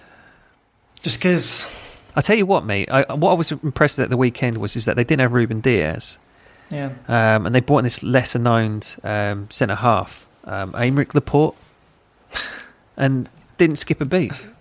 Incredible. It's funny that, isn't it? It's incredible. It's quite strange how that happens. Now, look, he has unlimited funds to do what he wants, but the only way that you win leagues is by winning them. I know that sounds like a dreadfully you're right. like obvious thing to say, but he is doing what he is doing with the resources available to him, and he's winning. Oh no! What? Call the fucking police! Do you know what I mean? Like, I wish my manager did that, because we have unlimited resources as well, basically, and ideally we should be doing this, but we don't. Building a football team, a winning football team, isn't as easy as just throwing all the money in the world at it. As much as it seems like it. Because quite frankly, Man City could have gone and spent however much money on Koulibaly. Do you know what I mean? Instead of doing a Ruben Dias. But they went for something a little bit more unproven, a little bit younger, a little bit more riskier. And like it or lump it, it works out well for them. João Cancelo being a perfect example of it. The fact that he's, as you talked about on the show last week, he's mentored Phil Foden. Now no one's crying about if Phil Foden's playing. He is playing, and he's looking really fucking good when he does play. You know what I mean? For me, it's Pep. Who's your loser of the week? Victor Lindelof. I say it all the time. The guy is soft, and teams pick on him. It's a tough one, because I saw Neville last night, and he's saying that basically the problem is it's the pair of them in many ways, because neither is an ideal partner for the other. And I get this idea that if you stuck him next to Van Dijk, he'd look better. Then again, if I got stuck next to Van Dijk, I would look better too. It's a ridiculous statement in many ways. Victor Lindelof is holding his team back, because every time Eric Bailly plays, Man United look better. Like, Keeper makes less mistakes. Maguire makes less mistakes. Yeah. I feel that there's probably an element of Maguire always knowing that this guy is a problem. You spoke about it the other week. It's not like his progressive passing is worth the fucking hassle that is him getting bullied by centre forwards every week. Because it's so visible. What happens is that a physical centre forward will go onto the pitch and go, not standing next to Maguire, because he's going to fuck me up for 90 minutes. But this soft touch, I think I'm going to basically give him a nightmare. And I know that a lot of, and rightly so in many ways, because I think there was a goal early this season that United had disallowed for something kind of equivalent in terms of the physicality of the header. It wasn't a foul. It was a goal, right? I don't have any issue with kind of the hand placement or anything when the striker's basically taken his lunch money and profited. But I do get why the frustration is, because Manchester United had moments where similar goals have been taken away from that. That goes back to the VAR and refereeing this season being just fucking abysmal in terms of the consistency of decisions, which needs to be reviewed, which is why we need to go into Europe and buy the best officials, as we did talk about last week. But yeah, Victor Lindelof, he is holding this team back. Martial's not good enough, Fred's not good enough, but like Victor Lindelof is legitimately a fucking problem. You want to go, my man Fred? Come on, mate. I will say, when we don't play Nemanja Matic, Lindelof is exposed more. That is very noticeable. I agree with everything you said, by the way, apart from your slander of Pascal Fred. Fucking the man. Right? You guy. That guy's a great player. The chump for me is Jose Mourinho. Yeah. Just because, what the fuck is he doing in that club, man? He's literally... We all bought into the hype, but look what he did. And also, he's the one that purchased Victor Lindelof. So, Jose Mourinho purchased him. If Jose Mourinho came to the club now, having never been Man United manager before, Lindelof would last 5 minutes. Yeah. Yeah, he's the one who bought him. Yeah, baffling. I'm going to go Jose. So that seems fair, because I think it's off him now, isn't it? The tag that he's a winner. He comes in and installs this. I think it's off, right? The shine is off. Yeah. Did you see? Throw on Dele Alli. Go and be a hero, mate. Save my bacon. Yep, there it was, wasn't it? I fucking called it, mate. I called that, and it fucking He gave happened. Gareth Bale some minutes, and also Gareth Bale started to look like a footballer again. There's a novelty, isn't it? It's funny, that, isn't it? There's the show. An episode where our hearts may be sad because Leah's not in them at the moment, but our minds are expunged because we have dropped footballing knowledge and opinion upon all of you people. Blessing you with that knowledge, right? There you go. I don't even know what I'm saying. We've been doing this for like 4 hours, it feels like. It's been a moment. It's been a long one. There's 15. Yeah, we spoke about it. We'll do a 50-minute podcast this week. Yeah, absolutely. There's 15 minutes left of the Paris Barcelona game. It's fine. Which kicked off half an hour after we started. Oh dear. Anyway, yeah, so that's the show. You can find us everywhere that you usually do, including but not limited to Spotify and iTunes, which is the only place people listen to podcasts anyway. Catch up with Woods on social media. He's on those tweets. Lee now has access to the Instagram account. He said he's going to be doing stuff on that. I can't wait to see this, right? I haven't seen anything yet. Maybe that's why he skipped the show today, because he's preparing some Instagram stuff. Maybe he's doing some sweet edits of players signing for Everton. Like Messi signs for Everton, so he's like doing a sweet edit of Messi in an Everton kit. I hope so. But as I said, watch this space. We are looking to get some more exciting things coming up to you in the near future. And yeah, that's the show. Hasta away you go from me. Wood, do you have anything you'd like to say? Not too much, other than the fact that this time next week, Chelsea are playing Atletico Madrid. So I'm very aware that I want a half an hour podcast next week. Okay. And arrivederci. Sports Social Podcast Network.